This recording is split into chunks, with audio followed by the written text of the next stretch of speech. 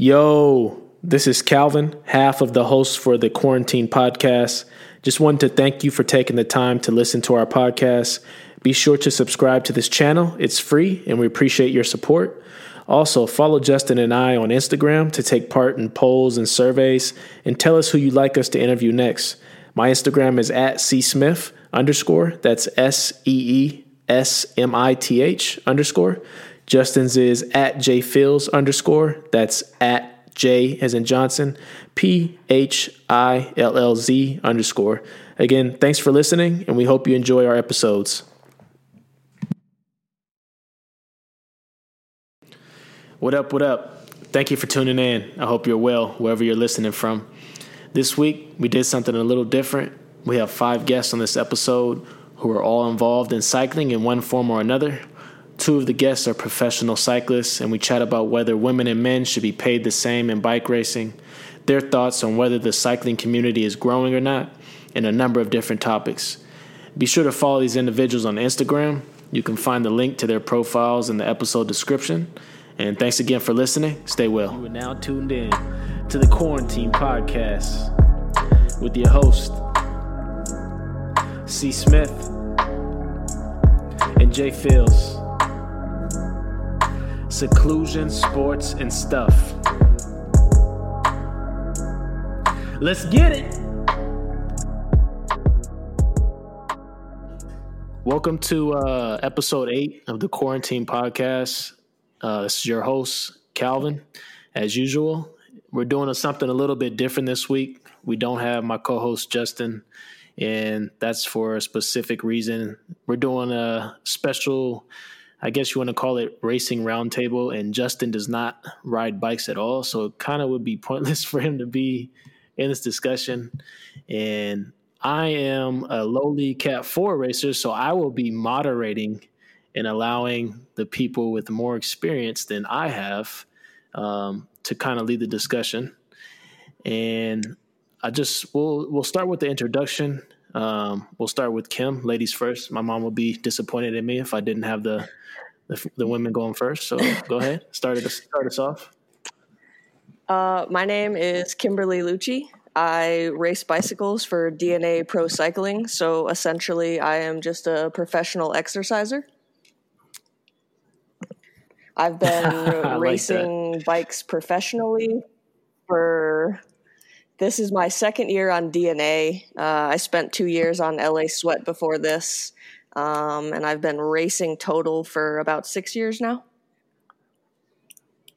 Okay. Does DNA actually stand for something, or is it just DNA? It stands for Dirt and Asphalt. DNA is a clothing company who happens to be our title sponsor. Nice. Johnny, you want to introduce yourself next? Yeah. Johnny Corcoran, race road bikes locally here in Arizona for Bicycle House, a local bike shop here, and Construction Zone Racing. And then I race fixed gear bikes as well for the State Bicycle Company, also here in Tempe, Arizona. So local crit racer. Started getting serious about riding in like 2013, 2014 is when I got my first road bike, and yeah, I was hooked. Went in deep. And you're pro now too, right? That's a pretty generous term, my friend. But I mean, I'm certainly not. I'm not getting paid to do any of this, but okay. Sponsored, and if I signed up for a race, I would enter the pro category. Right. But yeah, you know what? Yeah, sure. Man. Yeah, it is confusing. But... next we have Joey. Joey, go ahead and introduce yourself. Yeah, my name's Joey Giuliano. I'm a Cat 1, predominantly race road, but I'll dabble in cyclocross now and then. I've pretty much been riding since I was like 6 or 7, but started racing in 2005 back in Midwest. Man, you've been doing it. Which part of the Midwest? Indiana. I went to Purdue for my undergrad. Okay. I've been out there twice. I've been to Indianapolis, and then I went to some random remote part of Indiana for a basketball game when I was in college. And I just remember it being super cold, man. Yeah, it's not known for its pleasant winters. That's At all. And then we have Rob on the line as well. Rob, go ahead and introduce yourself. Yeah, Robert Aldecoa. I raced road for Spooky Factory, circuit I guess, in Phoenix. Raced with Johnny a bunch. Cal, we're on the same, obviously. Category 2, recently graduated to Masters 35 plus, so I'm super excited about that. Picked up a bike probably about the same time as Johnny did, around 2012, 2013-ish. I grew up like riding BMX and stuff in the desert. I grew up out here in Phoenix. But didn't really ride bikes a lot until, about that time, 2013 or so. Nice. I think I've heard of Spooky before too. I'm actually a part of Spooky Factory team too. So shout out to Spooky Gang. And then we have Zach too. Zach, go ahead and introduce yourself. Zach Thompson, local crit event hoster, I guess. I don't know. Coming off an injury, so not racing, just chilling before all this quarantine. So I just host races in Phoenix, fixie races. I race fixie races and anything with one gear. That's about it. No road racing for me. I'm not as fancy as everyone else in here. I wish I was. For the non-cyclists, maybe one day. What's a fixie, Zach, for people who don't know what that is? Oh, track bike. Okay. So you guys know. So if they don't, and then if they don't know what a track bike is, one gear, no brakes, full send. Send it. Super dangerous, but super fun. Yeah, super dangerous, but super fun. So to start it off, what I want to do is I just want to kind of get everybody's thoughts on, the cycling community in general, whether you feel like it's growing or shrinking. As a lot of you have said, you've been doing this for a while, longer than I have. And then additionally, kind of your thoughts on whether what you think the solutions are to help prevent it from shrinking, or if you think it's growing, what do you think cycling community can continue to do to keep this trend going? So we'll start first with Kim. Kim, do you think the cycling community in general is shrinking or growing, and then why? I would say the cycling community in general is growing. I think that with, gravel racing or gravel events and just like Gran Fondo style events, like there's so many more people getting out and doing like those sort of sanctioned things.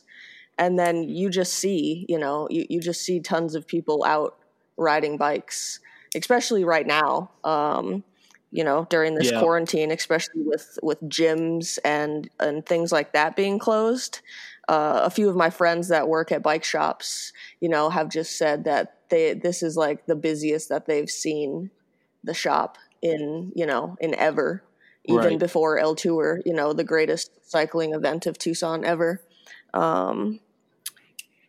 But yeah, I think that people are it's just more accessible. There's more opportunities. Yeah. And then you have things, like Zwift or like those like Peloton bikes and stuff like that. It's kind of just getting people to, think outside of your traditional gym membership, I guess. Exactly. I'm all about Zwift.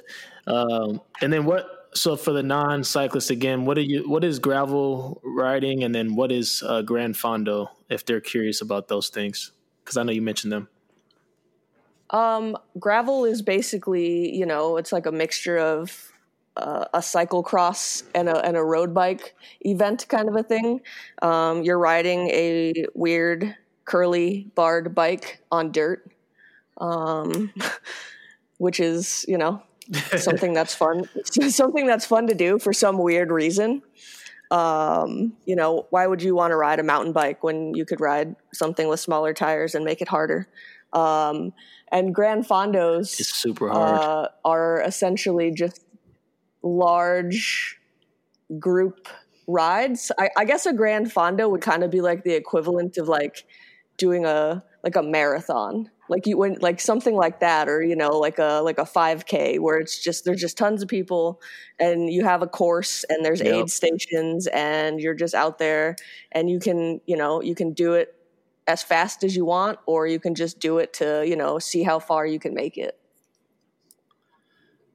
Yeah, like marathon on a bike, basically.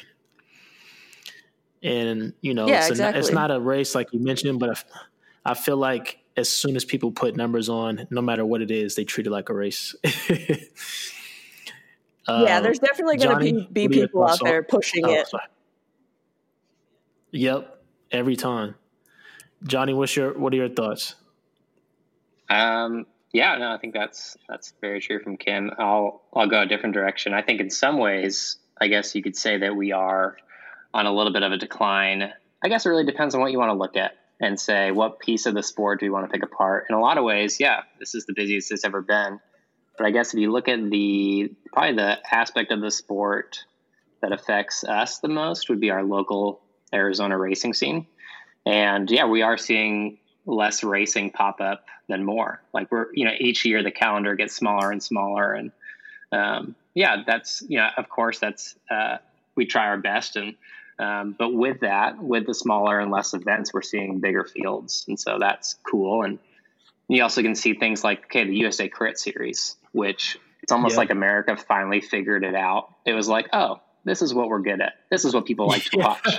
It's not It's not the 4-hour road race or time trial that people are tuning in to watch on TV. It's this hour in your face in a popular downtown area that's super accessible. I mean, I've done a handful of them, and that is the greatest experience on a bike I've ever had. And I know Kim's done a bunch of them too, and Joy, you've done a handful. And I feel like in a lot of ways, that's only going to get better. And there's rumors of it coming to Tempe. I've heard rumors. Let's percolate. Let's get some conspiracy theories out there.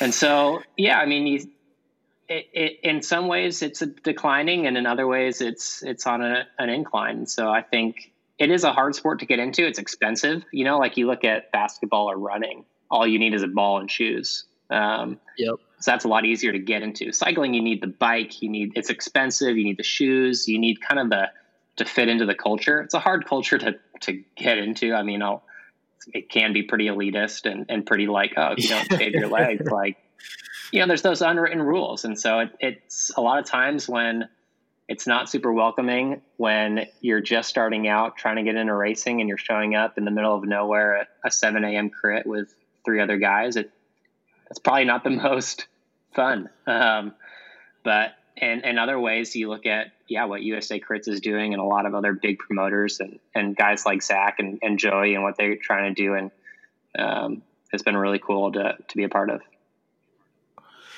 And speaking of the races too, so Joey, I know I want to ask you next, what are your thoughts? I know you're a part of ABRA and then the collegiate board. Can you first just explain what ABRA is and then kind of give the listeners what your thoughts are?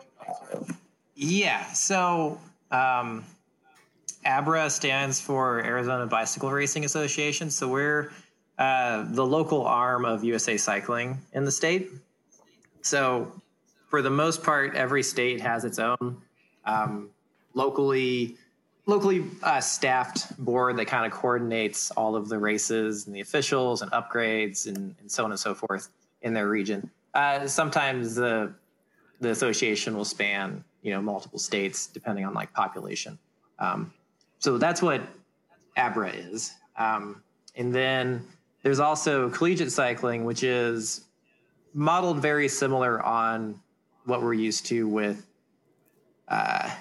domestic racing.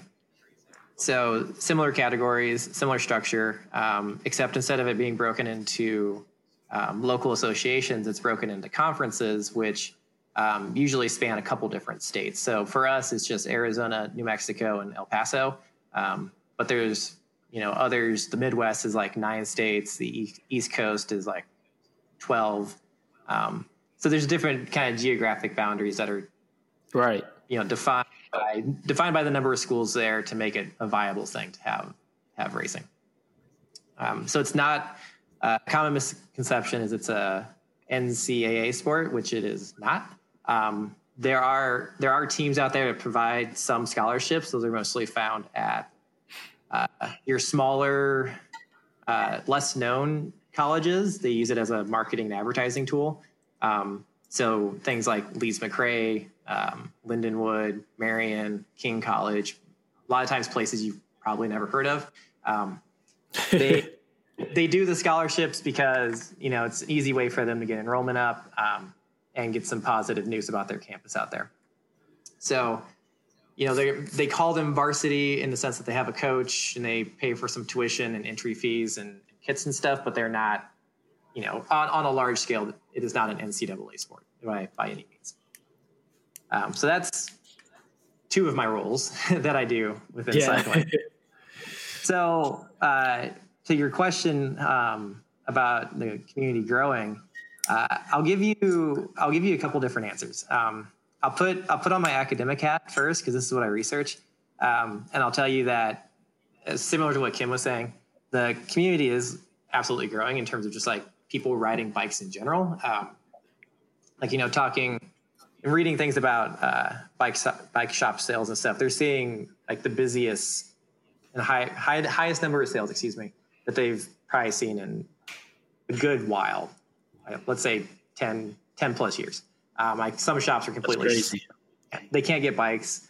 They're week-long delays on doing repairs because, they're so busy just building the bikes that they've already sold. So, wow. And so there's that, but there's also, a lot of research that shows that really in almost any given urban population, like 50% of the people living there want to ride bikes, but don't feel safe doing so. So we could really see a big increase in just the cycling community in general by having cities build protected bike lanes, bicycle boulevards, things like that. And e-bikes is also a huge component of getting more people riding bikes as well, especially in a sprawled out place like we have in Phoenix and Tucson.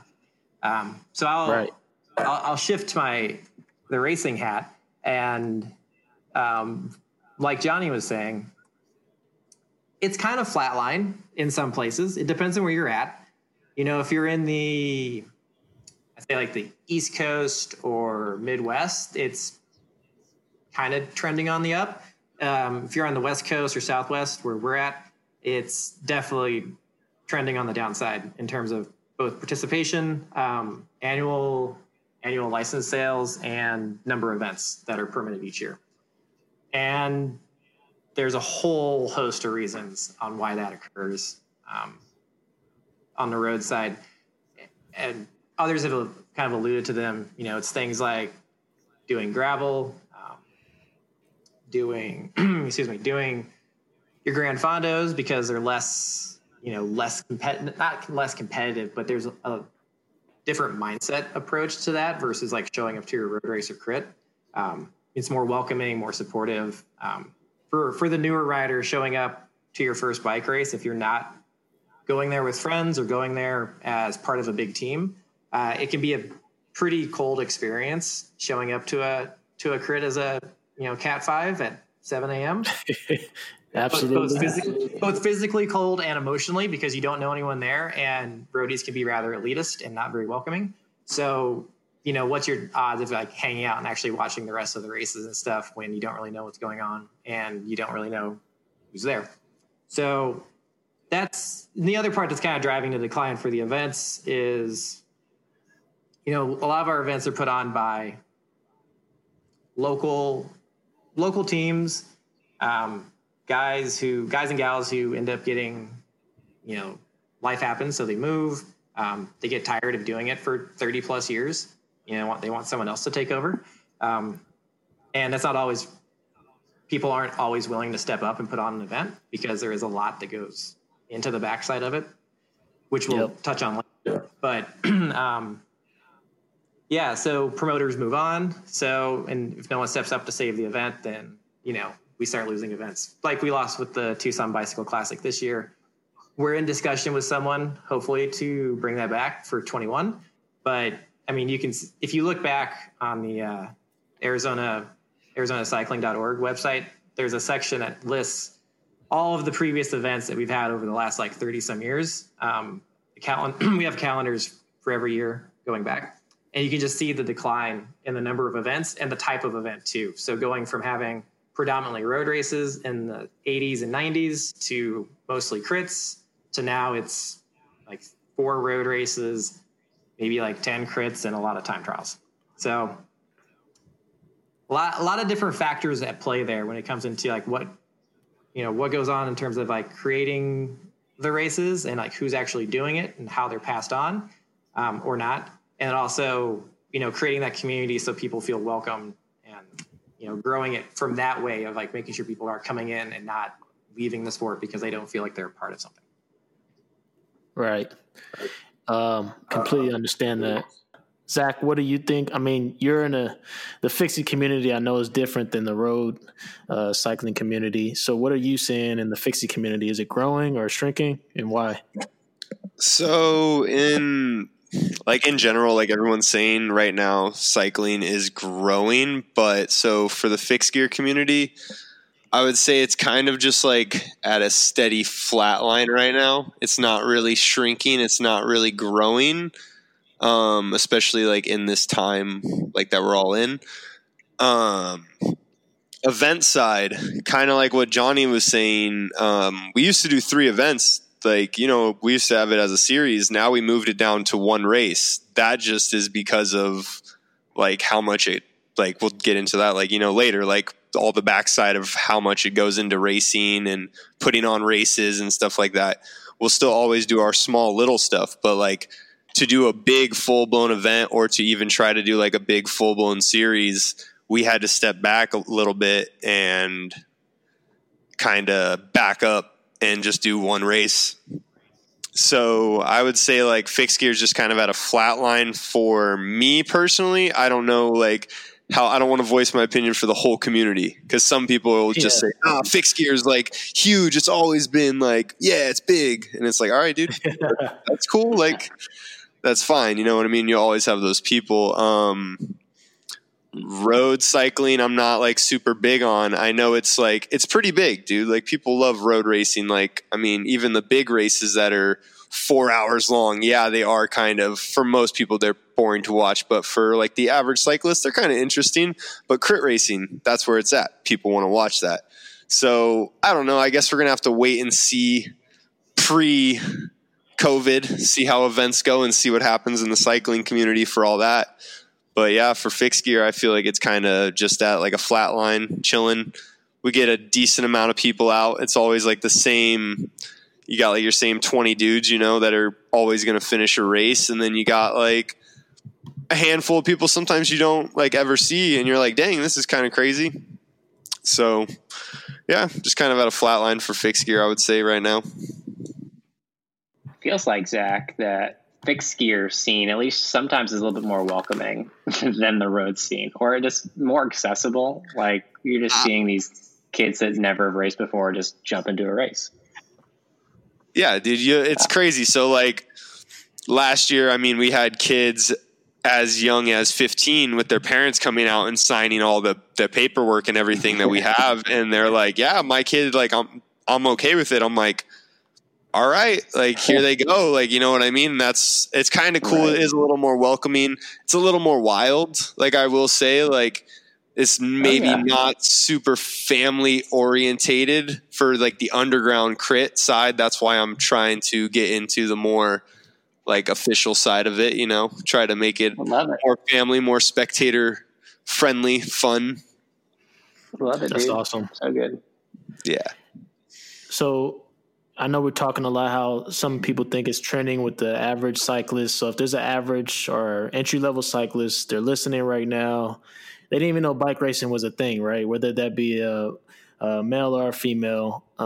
How would you guys, we'll start with Johnny, how can they take the steps to becoming a bike racer? Maybe there's a kid listening or, somebody in their late 20s listening, how would you guide them into becoming a pro bike racer or a Cat 1 racer? Heck yeah. Okay. Best piece of advice is find a local group ride and show up and try and do that every week. And so that's where you're going to race and ride and get comfortable riding with other people. It's where you're going to kind of train. You're going to ride with better guys than you are.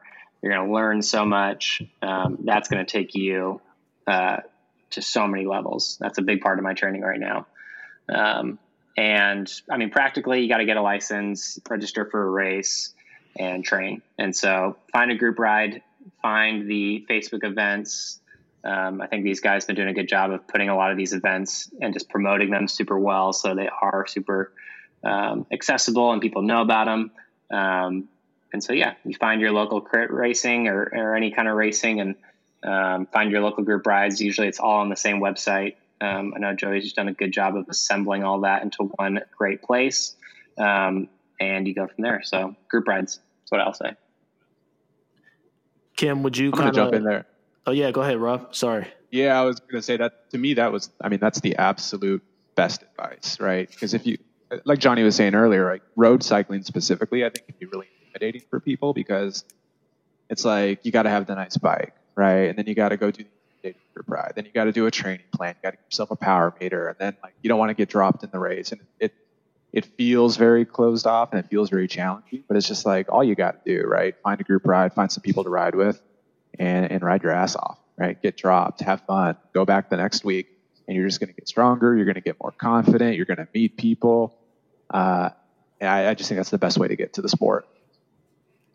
I agree. Kim, I'm curious what your thoughts are on that, because I know as a female racing and riding a bike in general, you guys are kind of the minority.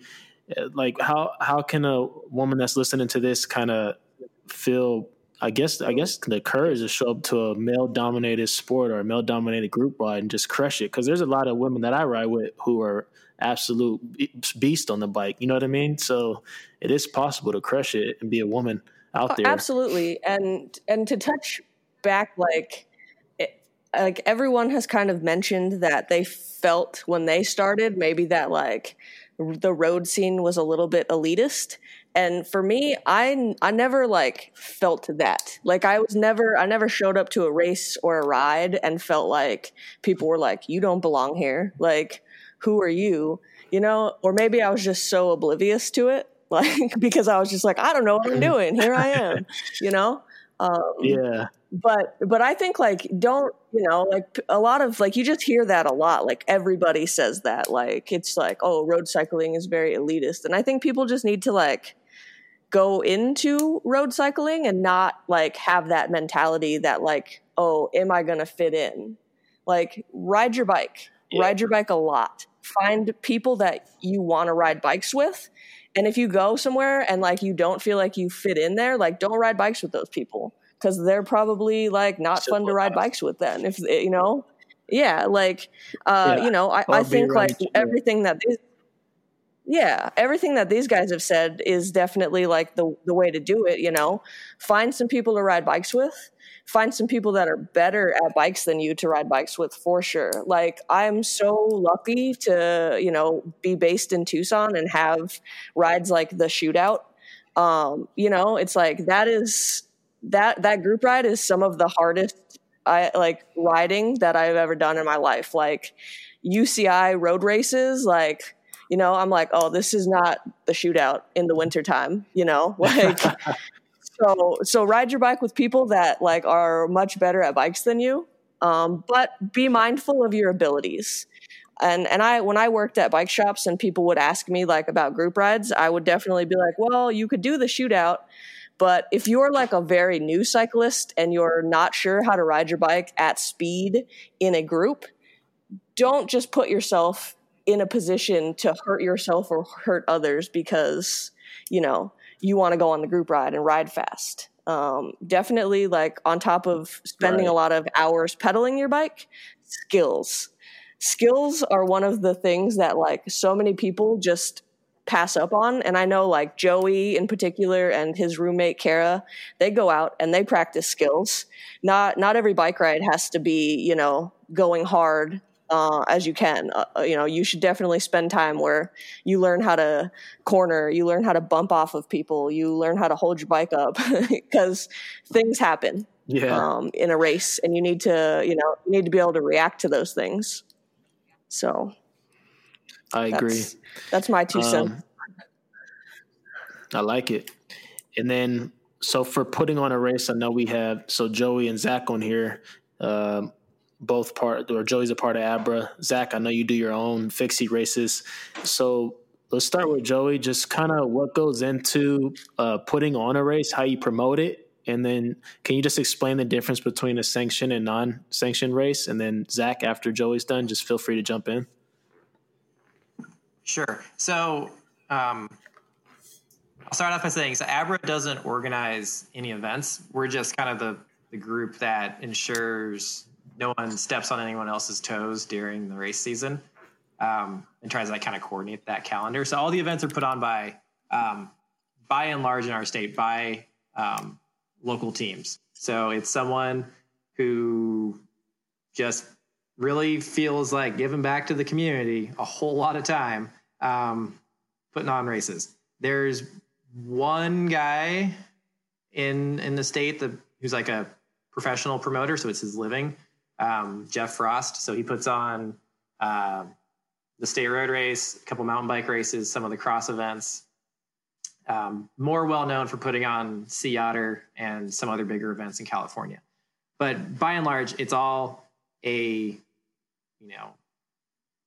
no one's making money off of this, right? It's all just, all the promoters are doing it for the love of the sport because we feel like it's necessary to give back and help it continue and grow. And what goes into it really depends on the type of race you're putting on. So if you're putting on, a time trial that's out in the middle of nowhere. So I put on one of those out in San Manuel, which is on the northeast side of the Catalina Mountains, middle of nowhere, Pinal County, essentially. So super easy to get permission. There's no traffic. It's a $10 permit to the county. I sign some paperwork. I send them an agreement that I'll have like 2 porta-johns there, and I schedule the officials. I send them the insurance certificate that I get from USA Cycling, and we're good to go. I, work with Sarah Minch on advertising the races. We actually have an agreement with her and Clipped In to promote all of the races that are organized underneath USA Cycling. So every race gets free advertising through her website, which is also a great website for riders who are looking just to get into the sport. She has a great section on there about how to find group rides and get started and all that stuff. And that's it for like a time trial.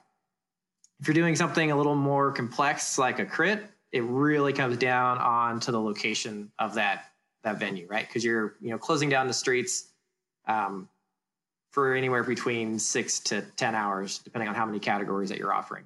So if you're doing it at like an office park or a subdivision that hasn't been built yet, which is unfortunately the staple in Arizona at the moment, those are pretty easy to get permission to do. There's a little bit of, there's few traffic control measures you have to do. You usually don't have to have any police or road signs or anything like that, because those are kind of enclosed in on themselves. So similar process, you have to get permission from whoever owns the land, send them the insurance certificates, and then go about your day promoting it. If you're doing a crit in an urban environment, so something like the Valley of the Sun crit that's around the state capitol, or ASU's crit, or mine on the U of A's campus, anytime you start moving off of those single landowner spaces, it becomes exponentially more difficult to put on the race. So you go from having to deal with like one person who owns the property to now you're dealing with every business along the course, plus the city, plus the street closures, the traffic engineering department, all the road signs that have to go up, notifying people that the road's closed.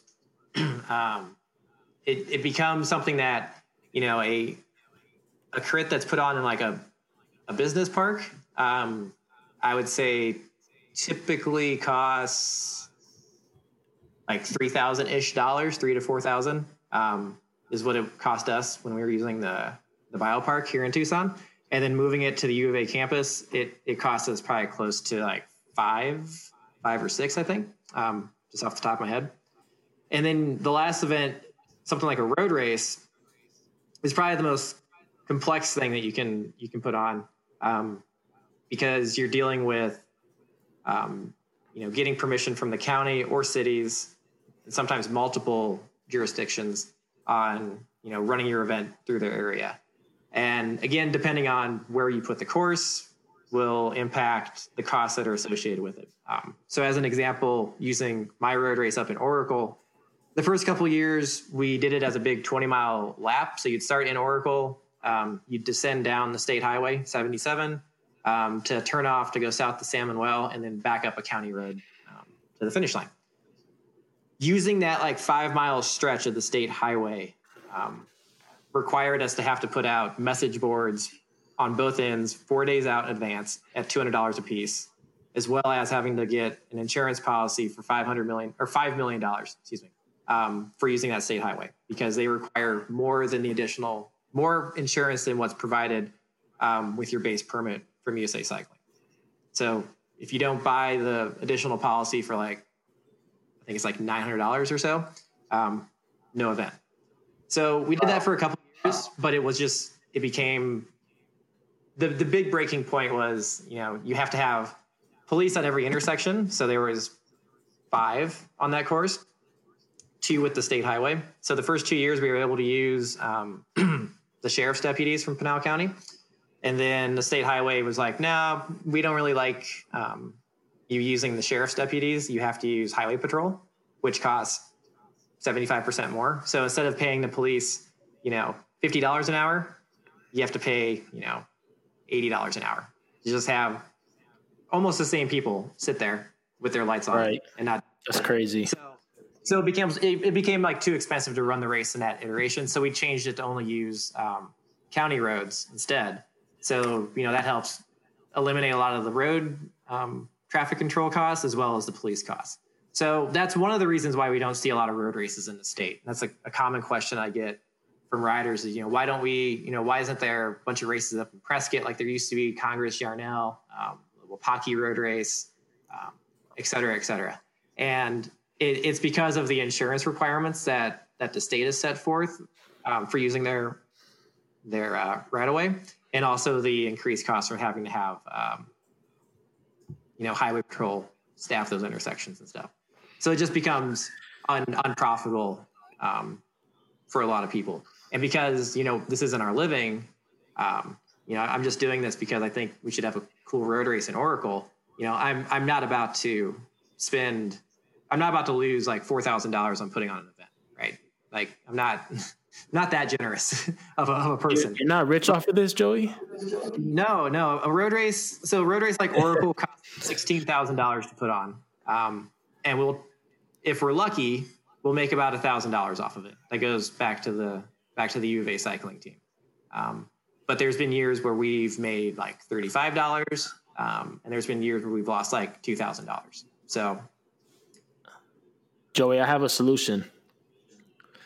We need to get these highway patrol officers who are making $80 an hour to sponsor our races. Because I should have been a highway patrol officer, man. That's not a bad living.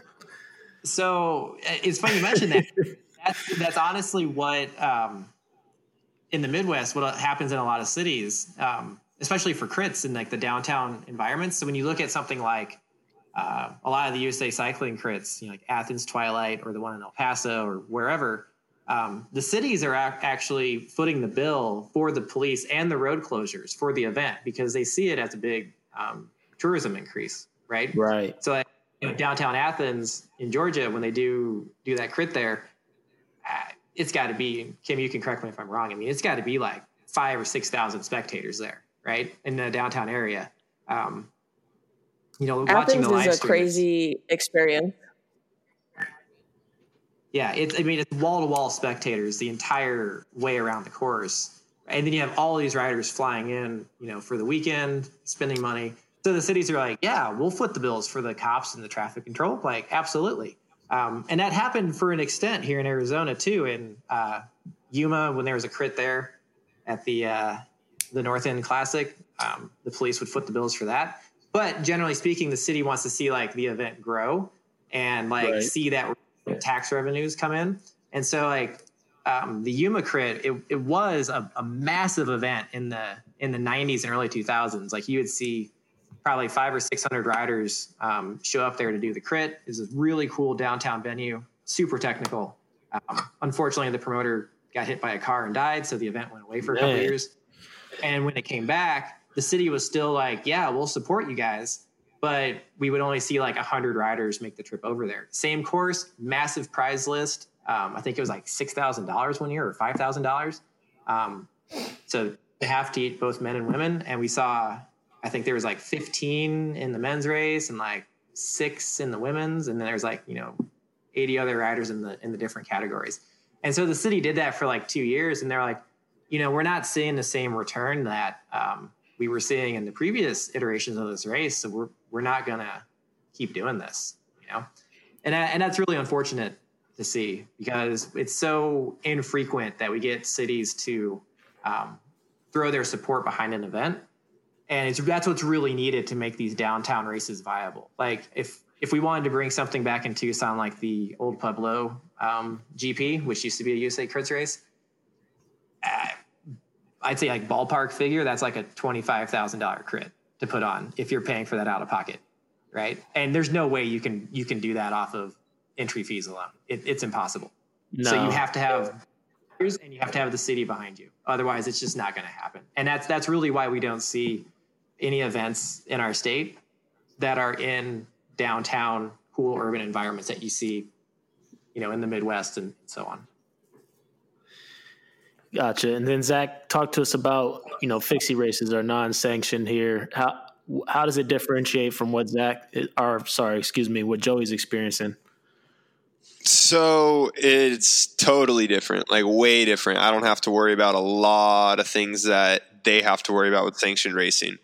Because sanctioned racing already, you got to worry about insurance everywhere you go. You got to worry about police for the most part, depending on where you're at, like Joey was saying. So for unsanctioned racing, like our first year of doing it, I mean, Johnny, you were at our very first race that we ever did. That was seriously a little sketchy. That's why I didn't change. Yeah, that was like kind of live traffic crit, a little sketch. So yeah, it started literally just like in a industrial park over on the west side, 27th Ave, McDowell, just kind of tucked away. Quick little course that we just kind of threw some cones up, made happen. Didn't even have course marshals really, like until people got there. And then like a couple people were like, all right, yeah, I'll block the intersections and stuff like the best they could. Then our second and third year, we got awesome privilege from a school to host races like in their parking lot and on one of their streets, which the cops didn't really care for the most part. We had them show up twice. You could just talk to them and they understand if you're not causing too much trouble, they'll just like let it go. We would just donate some school supplies to the school. That was how we first got in there. We just donated a bunch of school supplies and they were like super stoked. And so they just let us keep coming back. With that, I had accumulated some cones throughout the first year of doing a series. Just kind of like when you see them and stuff, you just get a couple cones here and there. And I got a big collection of those to like make a course. Went to Walmart, bought a bunch of the little like soccer cones to cone a bunch of stuff off. Got some like big cones. I mean, Calvin, you've been out to the race before too. You've seen just cone it up. And then having a lot of good friends that are willing to volunteer and be course marshals and make sure that there's no cars driving on the course, everything's safe. So yeah, I don't have to worry about too much. Like the only thing is cost. So like the first 3 years it was doing 3 races and like Joey's saying, with entry fees and stuff, you don't really cover much. And on sanctioned racing, props to anybody who like gets money from like hosting a sanctioned race, because that is so much like money out of pocket and like just so much extra than what I have to deal with unsanctioned racing. So yeah, I will say that like sanctioned Totally racing, different. Yeah. totally different. Yeah. I kind of just chill side of it this year, since we're kind of moving up into a bigger venue. I do have to do like insurance and have police and EMTs and all that. But like last year we were able to get away with having like volunteer EMTs and stuff like that, which was really great. But it's all people willing to put back into the community. And with fixie crits and underground crits, we're not trying to make any money off this. Like, this is just for fun. Like, let's just have a fun race and stuff. But to host 3 races a year as a series, as Copper State Crit Series, that was kind of getting expensive to where it was like, sweet. So I guess I'm not taking vacations this year, you know, like I'm hosting bike races. People are taking vacations here to come race some fixie crits, which is cool. It's great to see all your fixie family from all over, from the East Coast, from Florida, New York. I mean, dude, we had people from Dubai come out. That was really cool. One of our homies. That's awesome. He lived here, but it was just cool that he was willing to travel that far, like just to come to a fixie crit, you know. And then you got all the people from Cali, Oregon, Canada, like then people from Mexico that came to race, like. So it's really cool, but it just gets super expensive. And then when it's just all out of pocket, it's kind of like, all right, so like I was saying earlier, kind of had to take a step back, make it one big race. I can like manage that a little bit better on my own like pockets between like how me and Olivia are doing all this, you know? So because both of us are just doing everything out of pocket. And if there's any extra money donated, like from anybody, like we've had friends donate a couple $100 here and there as like silent donors, like, hey, just throw this in for a preem or something, like, you know, you got that stuff. And then any entry fee or anything that's just getting added to podium, like trying to get bigger payouts and everything like that for all the podiums, because that's just what I think cycling needs as a whole, is just fun races. I feel like people aren't making enough money. Like, I know you're not supposed to make money off these races, I know, but like these bikes are expensive, man. Like the sport's expensive. Like I'd like to let people go home with a couple $100, you know? Right. Let them like go get some good food, like have a little team party or something. You never know. Yeah, man. Like, so, and then try to get prizes. Yeah, so I know while we're on that topic in terms of payouts, I know you brought that up. One trending topic in the cycling community is like equal payouts among male and female racers. And I really wanted to pick Kim's brain. Kim, can you just kind of talk about why you feel equal payouts are important? And then do you believe that equal payouts could help attract more women to the sport?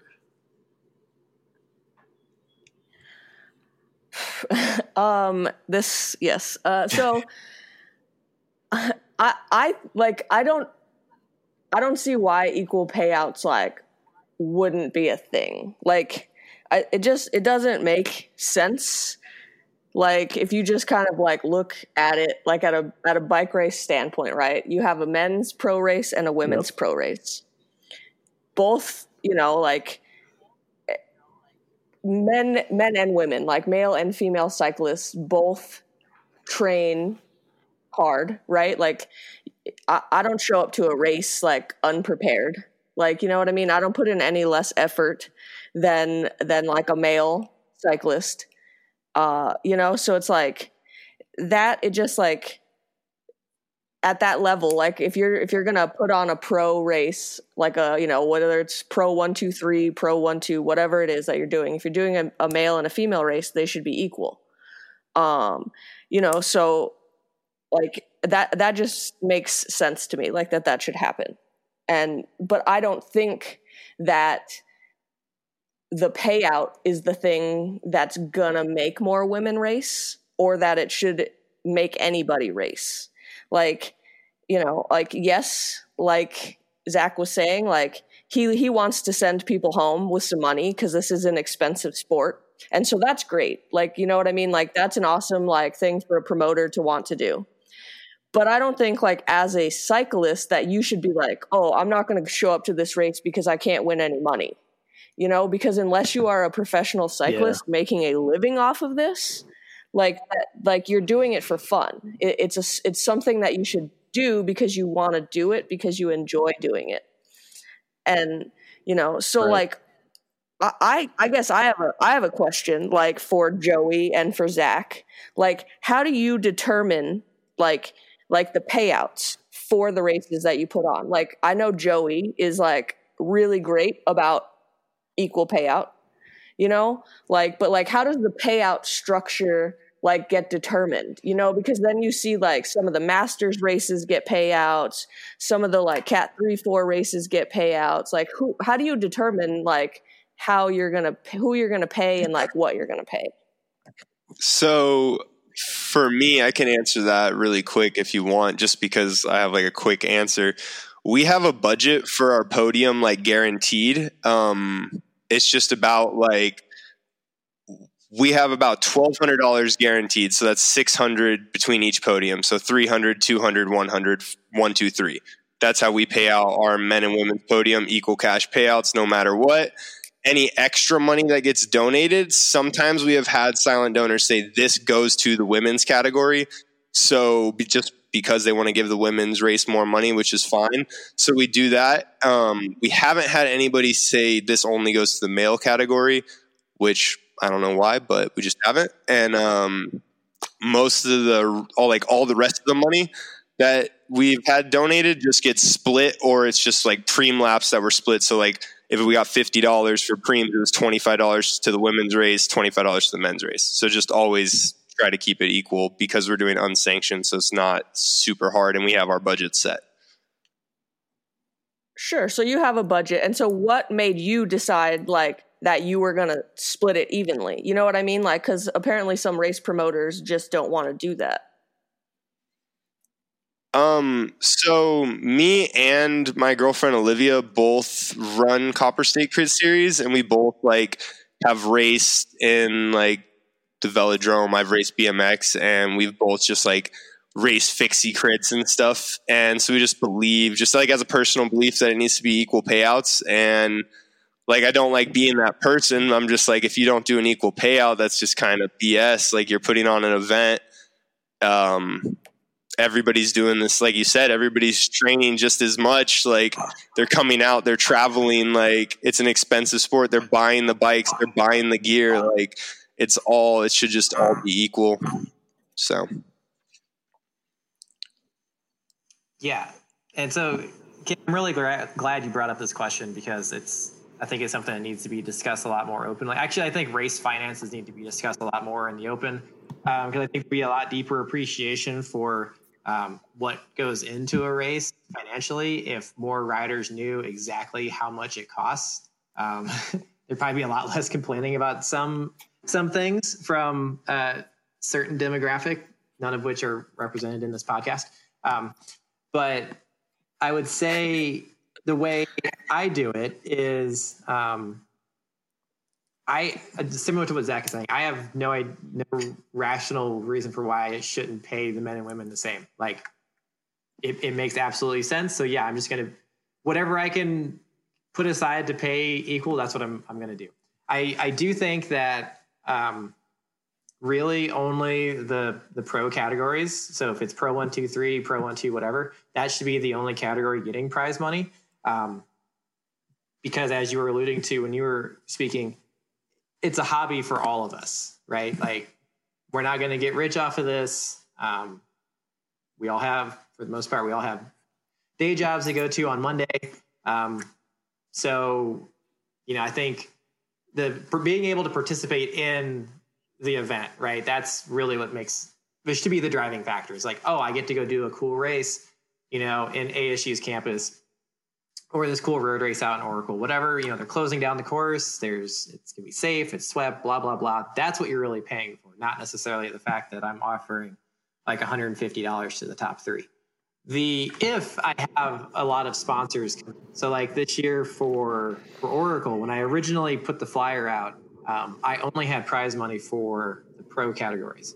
And then registration trends were looking pretty good. And then all of a sudden, Pinal County just came out of the blue and said, hey, we love that you're putting an event on in Southern Pinal County because there's not a lot going on down there. We're going to write you a check for like $2,500. You know, put us all over your flyers and stuff, and have. I was like, oh my God, I can like increase the payout for like everything, right? Hindsight, like I don't think it really made a difference in terms of participation. There's been a lot of surveys conducted in other local associations that the prize money for the lower categories has relatively no bearing on if people are going to show up or not. It's more the experience that they get at the event and the quality of the venues.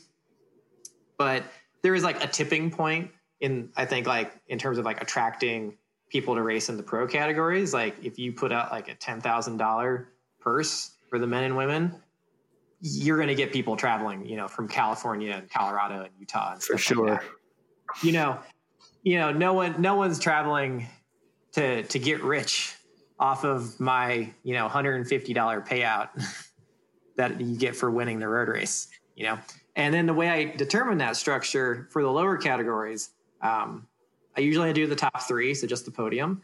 And then I start with whatever the entry fee is for the race. And then I add like 20-ish bucks up until, I get to like 150 or something like that. And then for the pro fields, I usually do like 5 deep, again, starting at like roughly what the entry fee is or a little bit above that. And then adding on like 20 bucks or something up to the maximum. And then it's just a matter of looking at the number of fields that I'm paying and then ensuring that it doesn't exceed, what I got sponsorship dollars to actually cover. So yeah.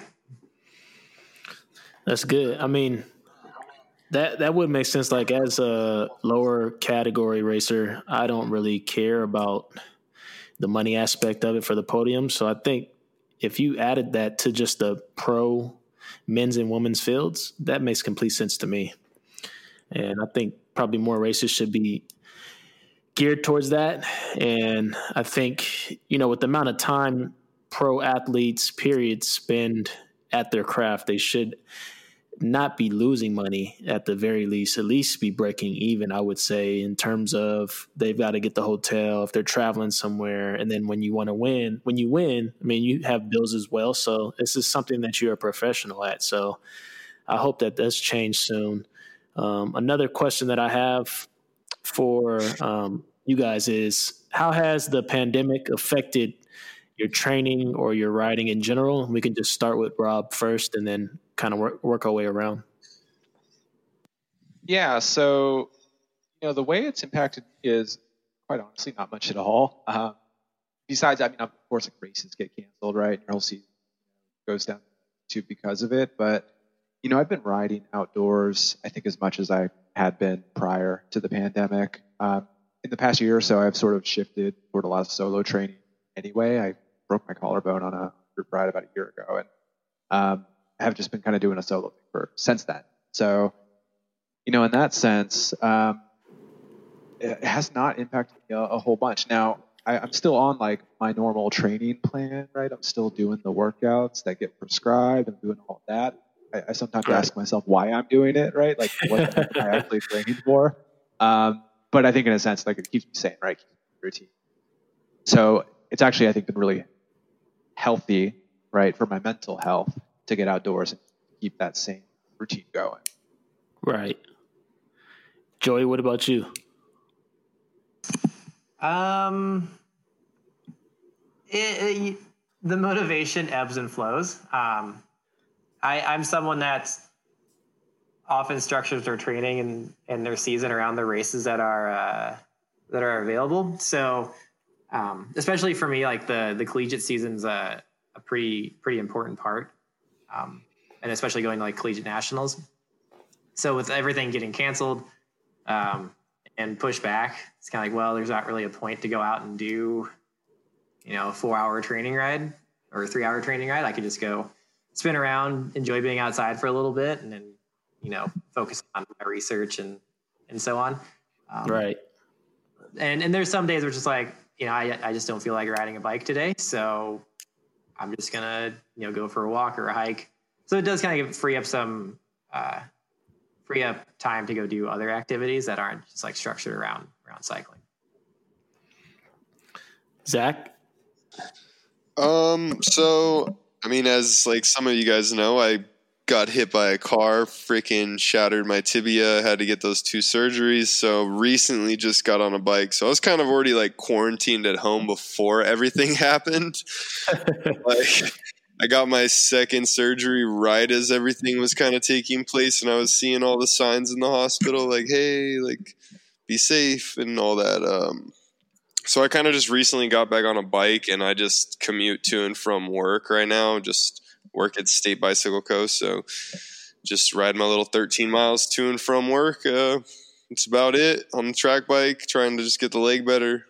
Do some rides here and there, like road somo, you know, but nothing too major, just trying to get the leg like strong, man, so I can race if any fixed gear crits happen this year. I mean, it looks like right now for the calendar is late September, just mission crit and like Copper State crit, but I can't race my own race. So I guess, I mean, it worked out though, because I was supposed to go to Berlin to race fixed 42, and that got canceled, and I was like totally broken at that time. So, I mean, kind of worked out in my favor, I guess. Yeah. But all the events are getting canceled.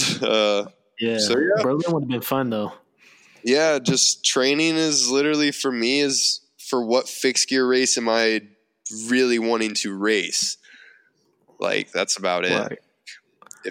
I want to race like a hard crit or like hill climb fixie race, or you know, like little indoor go-kart fixie race, road fixie race, like open road A to B. You never know. Sounds fun. Yeah, I mean, Rad Race, dude, they do a bunch of awesome events. Crazy events. And then Johnny and Kim, you guys are on the pro level. So, I mean, I know there's no real races in the foreseeable future, but you got to maintain that fitness, I'm guessing, right? Yeah, trying to for sure. It's funny. Yeah. I feel like I've had the most like time to ride my bike ever. It's funny. Strava was like, "Oh, this is the best shape I've been in 2 years," and I was like laughing at it because I was like, "Oh, just in time for nothing." And so I've stayed motivated with some local KOMs. There's some dumb virtual racing that's happening around Papago, and so I'm kind of jumping in that too. Not dumb in the fact that it's happening, but dumb in that I care as much as I do. But I'll race anything. And so, I've stayed in shape. My plan is to kind of continue just to ride a lot and ride hard. And I like it probably more so for my validation than anything. I'm kind of like, okay, I'm going to be ready whenever coach says, let's go. Put me in, coach. I'll be ready to go. Yeah. Stay ready so you don't have to get ready. What about you, Kim? Yeah, kind of like Johnny said, like I feel like I actually have more time now to ride because without traveling to races every weekend, I just have a lot more free time to ride my bike. So I sort of have just reverted back to as if this was base season. I'm riding a lot, but I'm not really doing like structured intensity because there really is no like definitive race that's going to start my season. Johnny mentioned USA Crits earlier, which is a big series that my team participates in. And a lot of those races have been postponed for late September and into October. And a lot of them have also just been canceled because, like Joey talked about earlier, it's really hard to put on a bike race in a downtown area. So to have one scheduled and then have to like reschedule it is probably really, really hard. So I don't really know when I'll race my bike, but I kind of just like to ride my bike a lot. And like Johnny was also saying, the validation, I kind of just like to like ride my bike and like feel like I'm good at riding my bike. So that's my motivation to train is, I just want to do it. And, if it turns out that we get to race at any point in 2020, I'm hoping that all of my riding will, turn out to me being good at bikes when I need to be. Hopefully we do get to do something in like September, October timeframe. That's what I'm hoping for. And then, so with respect to time, I know we're running up against the clock, about an hour in. We're going to close it off with just the two final and most important questions of this entire podcast. We ask all our guests this, so we'll go around and I want to know your favorite quarantine snack and then your favorite quarantine movie. And we can start with Joey.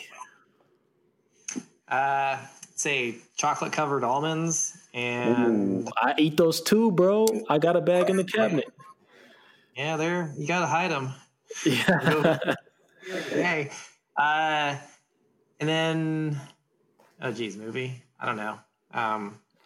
Or show. Watch Breaking Away the other day. What's that about? It's about the Little 500. That's a bike race at the IU's campus, Indiana University. It's a movie from like the early 80s or so. It's a cult classic for cycling. If you haven't watched it, it's worth your time. Is it on Netflix, YouTube, what? It's on YouTube. Okay. Yeah, Breaking Away. I'm going to check that out. Rob, you? Favorite quarantine snack? Or in movie or show? Right after Easter, I went and bought multiple bags of those cat eggs, those chocolate ones. Mm-hmm. And I've been eating those like nonstop. And, I'm riding a lot and wondering like how I gained a couple pounds. It's because I keep like just mowing through those bags. And, favorite quarantine movie, a buddy and I actually, we started doing like a virtual movie night where we'll get on Discord. I could do text chat while we watch a movie together with some other people. And we just watched the original Terminator. That was cool. When was the first one? Is the 80s or 90s? Yeah, like 1984. Okay. I haven't seen that one. I'm about to look that one up too. Oh, man, we got to do another virtual movie night. We're just going to watch the same movie. Yeah, he rides bikes, right? Schwarzenegger? I did not know that. Yeah, he rides bikes with no helmet, but I mean, he's on a bike, so he's the Terminator. I guess he doesn't need a helmet. He can do it. All right. Zach, favorite quarantine snack and quarantine movie? Dude, well, because you're talking about snacks, I'm actually going to have to go to the store to get it because I've just ran out. But this like ice cream is called caramel cone. Holy cow. Dude, so good. Like I can kill a pint and then I'm like, all right, well, at least I'm commuting to work tomorrow and the rest of the week. So I'll probably kill like a couple more pints. But yeah, that stuff's awesome. And then movie, I would have to say Hot Tub Time Machine, just because it's a super funny comedy that I can watch like over and over. And I'm like looking at my DVDs and I have 2 copies of it. Wow. So, did you do that on purpose? Dude, what's bad is it's like on Amazon Prime. So I just watched it on my like Apple TV. I don't even watch it on my DVDs. But yeah, that's probably the movie and the snack right there. Okay. And then Johnny? Man, mine is don't say anything so healthy, lame. Man. I'm gonna sound like the dumbest person. Okay, so I really I'm into those Stacy's pita chips. Oh gosh, I sound like such an idiot. Like hummus? They're so freaking good. No, not with hummus. Thankfully not, just plain. Gosh, I sound so white. And LaCroix. Gosh. I'm on a LaCroix kick right now too. The lime flavor. Yeah, it's so good. It's so good. Yeah. And then Star Wars. Watch a lot of Star Wars. Kim? I'm gonna change my answer to Sour Patch Kids, but yeah. I like pita chips too. I don't know that I would pick that as my snack. I eat a bowl of granola or a bowl of cereal with yogurt like every night. And that sounds really healthy. Wow. I know. But then I put on like half a jar of peanut butter. And and then whatever else is in my fridge that goes with cereal and yogurt and peanut butter. So it's probably like my entire daily caloric intake in one sitting after already eating all of my calories per day. And I don't really watch a lot of movies. Cereal? It just depends. Which cereal? It varies. Like right now, I just have some like. Okay, like right now, I have some like I've got some granola. I've got some maple almond crunch granola. It just really depends. I walk down the cereal aisle and I just I just pick things that look good. You know, granola sounds healthy, so people will think that, but then if you actually pay attention to like the calories and the sugar and like the serving size versus my bowl, all health is thrown out the window. Absolutely, just no regard for any of that. And I don't really watch a lot of movies, but I will pretty much watch anything that is stupid on Netflix. I definitely binge watched 5 seasons of a Canadian tow truck show. Wow. And yeah, so I mean, like, and so because you do that, and then Netflix just also is like, because you watched Tow Truck 405 or whatever that show was called, you might also like this. And I'm like, yes, Netflix, I will. So that's how I spend my free time. Awesome. Yeah. The trucks. I've watched shows about like Australian. This is embarrassing. You can cut that part out. We'll just pretend like, you know, I do something cool in my free time. That's gonna be the intro, Kim. That's gonna be the intro. No, but I thank you guys all for your time and coming on here and joining me and getting this roundtable discussion knocked out. I really appreciate it. I think there's a lot of good, informative information for both cyclists and some people who may just be getting introduced to the sport. So I'll put everybody's social media information in the description of this episode. So make sure you look at that if you want to follow any of these individuals on Instagram or Facebook, whatever it may be. And be sure to tune in next week for the episode that we have coming up next. Thank you for listening.